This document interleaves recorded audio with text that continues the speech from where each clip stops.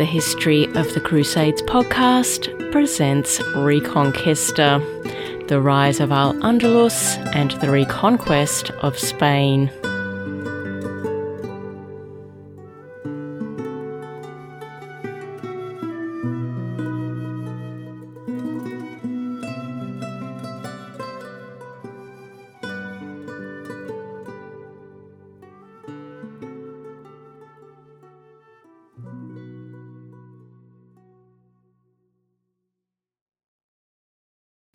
Episode 37, Barbastro, Part 2. Hello again. Last time we examined the emergence of cross-cultural exchanges between the Christians of the Spanish kingdoms and their French neighbours. We also saw the death of Ramiro I of Aragon, following his defeat by combined Castilian and Zaragozan forces at Graus, a town which Ramiro had besieged in his effort to seize some territory from the Taifa of Zaragoza. The death of the King of Aragon at Graus had the surprise effect of mobilising a Christian army, comprising forces from Burgundy, Normandy, Aquitaine, Italy, Catalonia, and Aragon. At the end of the last episode, this cosmopolitan force was making its way to its destination, the town of Barbastro in Zaragoza. Now, Barbastro at that point in time was a walled town in the foothills of the Pyrenees mountain range, which was being ruled by the brother of the King of Zaragoza. In his book Kingdoms of Faith, Brian Catlos states that many members of the Christian army had been motivated to join the expedition due to the promise of loot and booty, and Brian Catlos states that this was augmented by a pledge from Pope Alexander II that any Christian fighting the infidel Muslims would have their sins forgiven. The Christian army lined up outside the walls of Barbastro and besieged it. However, the quick victory they were expecting didn't eventuate, as the people of Barbastro mounted a staunch defence of their town. 40 days later, negotiations opened up between the two sides, and it was eventually agreed that the Christians could enter and occupy the town in return for letting all of the residents leave with whatever they could carry. However, the sight of lines of townsfolk carrying their riches with them was too much for some of the Christians who, after all, had been promised loot and were shielded from the consequence of any sins they might commit. The lines of departing townsfolk came under attack. Most of the men were killed, while the women and children, along with the riches scored in the attack, were carried back to the town of Barbastro. Once in Barbastro, the conquering Christians set themselves up in the homes of the men they had killed, while the women and children were used as slaves and concubines. Rape, violence, destruction, and looting then spread across the town. Gifts of plunder extracted from Barbastro were sent by the Normans to the Byzantine Emperor, and those who wished to do so returned home to their regions in France and Italy, where they displayed their loot. And the thing was, Barbastro wasn't a large or important town. Across France and beyond, eyebrows were raised as powerful men pondered the riches which might be extracted from other, larger, wealthier Muslim cities in the Iberian Peninsula. those Christians who had decided not to return home luxuriated in the homes they had seized in Barbastro, waited on by slaves and concubines. A Jewish traveller who passed through Barbastro following the Christian conquest reported that the Christians who remained there were living lives of, and I quote, Oriental luxury, end quote. Unsurprisingly, news of the manner in which Barbastro was taken and the behaviour of its Christian occupiers scandalised Muslims across Al-Andalus, and the king of the Taifa of Zaragoza, Al-Muqtadir, was able to raise a sizable army comprising men from across all the Taifas to seek vengeance. Just in case the Taifas didn't contain a sufficient supply of men, King Fernando, who was now just 1 year away from his death, also sent a contingent of knights to join the battle. The size of the army meant that the outcome was easy to predict. Barbastro was easily surrounded by the attacking force and was then easily overrun.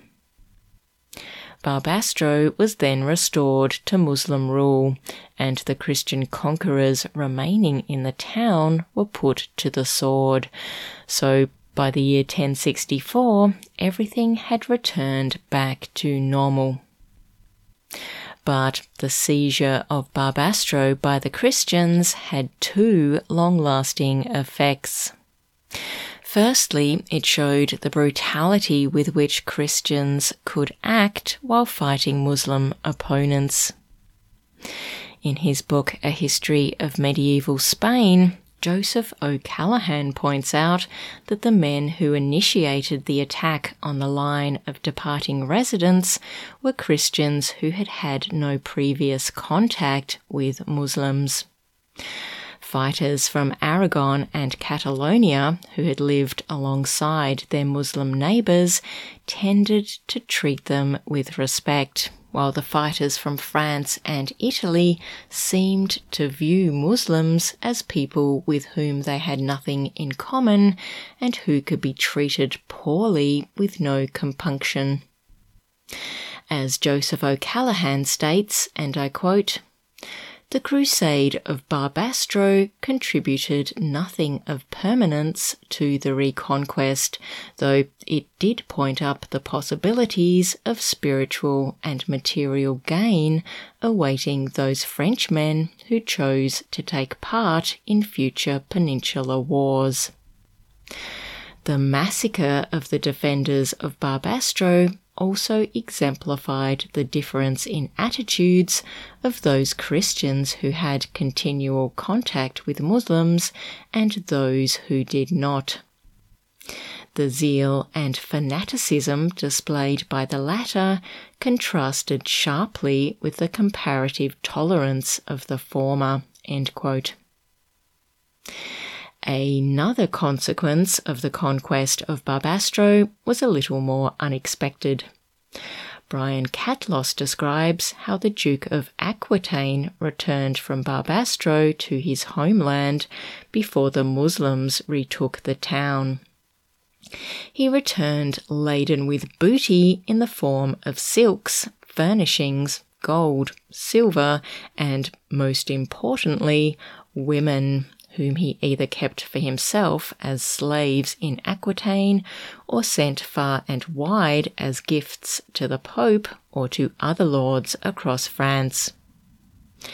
Brian Catlos states that some of these women were slaves who had been trained in the arts of music, singing, and high culture.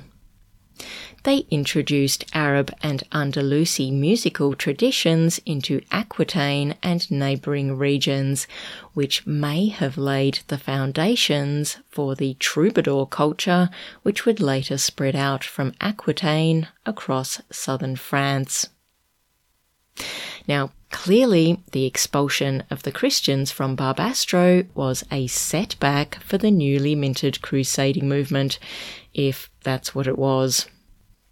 For the next 20 years, the King of Aragon, Sancho Ramirez I, will attempt repeatedly, without any real success, to score land from Zaragoza. In the year 1068, 4 years after the defeat at Barbastro, Sancho Ramirez took a pilgrimage to Rome. He also took the significant step of surrendering the Kingdom of Aragon to the papacy, receiving it back as a fief over which he ruled under the authority of the Pope. In the early 1070s, 2 attempts were made by the European Christians to make some inroads into Muslim Zaragoza. Both were different in nature, and neither was successful. The first involved an attempt by some Christians from France to convince the king of the Taifa of Zaragoza to abandon Islam and convert to Christianity. Unfortunately, there is not a lot of information available about this move to switch Zaragoza from a Muslim to a Christian territory by means of conversion, not warfare. However, it appears that 2 monks, one of whom may have been Abbot Hugh, the abbot of the monastery at Cluny, travelled to Zaragoza to personally deliver a letter to al-Muqtadir. The letter began very politely, addressing al-Muqtadir as, and I quote, "beloved friend, the noble king," end quote. However, the letter then went straight to the point and declared Islam to be an invention of the devil. The letter concluded by inviting al-Muqtadir to convert to Christianity. Now, this was a pretty flimsy attempt at conversion, and it was pretty clear to most people that it was seriously unlikely that al-Muqtadir was going to read the letter, throw his hands into the air, and decide to switch religions. Brian Catlos points out, though, that in addition to not really setting out any convincing reasons which would sway the reader to convert, the letter reveals that the Christians of continental Europe misunderstood the nature and role of Islam in Al-Andalus. In the unlikely event that al-Muqtadir had read the letter, then converted to Christianity, this would have had little or no effect on religion across Zaragoza as a whole. It would merely have meant that the Taifa of Zaragoza was being ruled by a Christian. There was no obligation for the Muslims of Zaragoza to mass convert to Christianity to follow the lead of their king. In effect, the Frankish Christians didn't appreciate the fact that the citizens of Al-Andalus were free to choose whatever religion they wished to follow, and were not obliged to follow the same religion as their king. So, anyway, the attempt to convince the king of Zaragoza to convert to Christianity failed. The next attempt to turn Zaragoza into a Christian territory came by way of another crusade.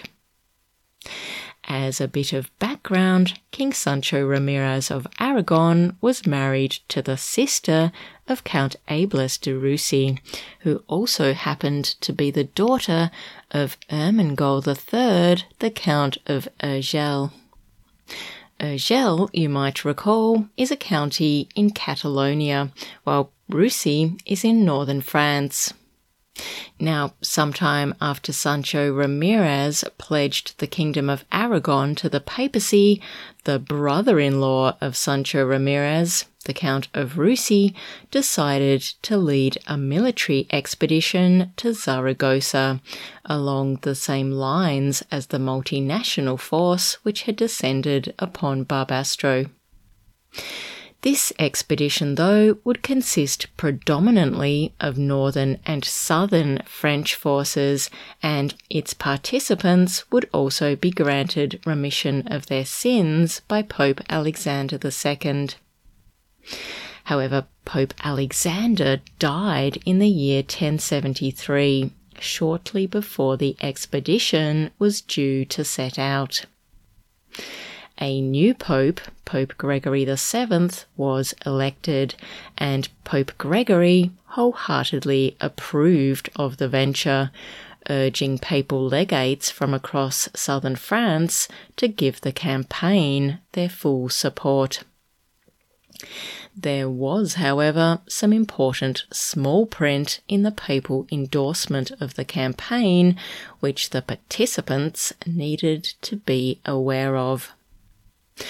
Basically, Pope Gregory viewed the entire Iberian Peninsula as a Christian territory, which legally belonged to the papacy. Pope Gregory wrote to all of the leaders of the military campaign, pointing out this fact. In his letter, Pope Gregory stated, and I quote, "We believe that it is not unknown to you that the Kingdom of Spain belonged from ancient times to St. Peter in full sovereignty, and though occupied for a long time by the pagans, it belongs even now, since the law of justice has not been set aside, to no mortal, but solely to the Apostolic See." End quote. Basically, so everyone was clear, Pope Gregory declared that Spain belonged to the papacy. Sure, you can go over there and conquer it, but the bit you conquer won't belong to you. No, it will belong to the Church, to Rome, to me, Pope Gregory. I, of course, will let you rule those lands if you succeed in conquering them, but just be clear that you will be doing so as my vassal, because, let me just say this again, Spain belongs to the papacy. Once everyone was clear on this point, the expedition departed, with Zaragoza as its target. What happened next? Well, unfortunately, no one really knows. If any records were made concerning the outcome of the campaign, they have since been lost to history.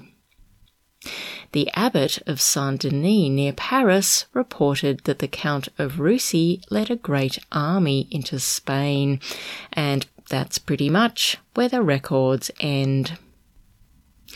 There is little mention of the arrival of the army in Muslim sources inside the Iberian Peninsula, and there is no indication that the army managed to conquer or hold any territory on behalf of the papacy.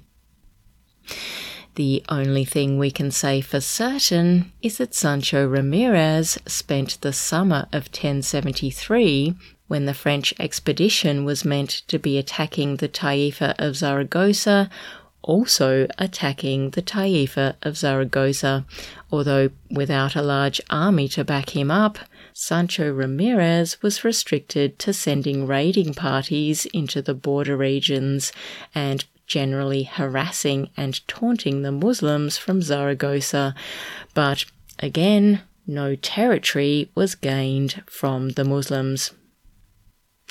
So you would have to say that, so far, the reconquest of Zaragoza by the Christians is off to a rocky start. But you might be interested to know that the reconquest is about to get a major boost in the form of the new king in the north, the victorious son of King Fernando, who, at the same time as the crusade to Zaragoza is fizzling out to nothing, is busy settling into his new role as King Alfonso VI of Leon and Castile. Join me next time as King Alfonso decides to conquer part of Al-Andalus, and not just any part, but the wealthy, powerful city of Toledo. Until next time, bye for now.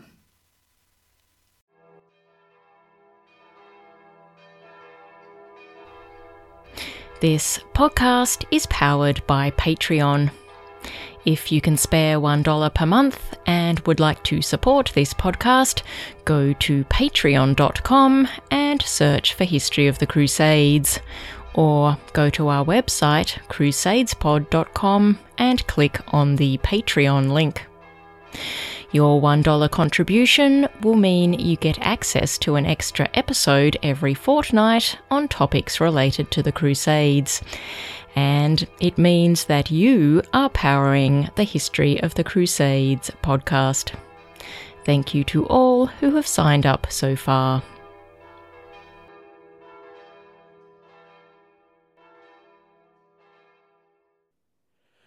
Sanctus, Sanctus, Sanctus.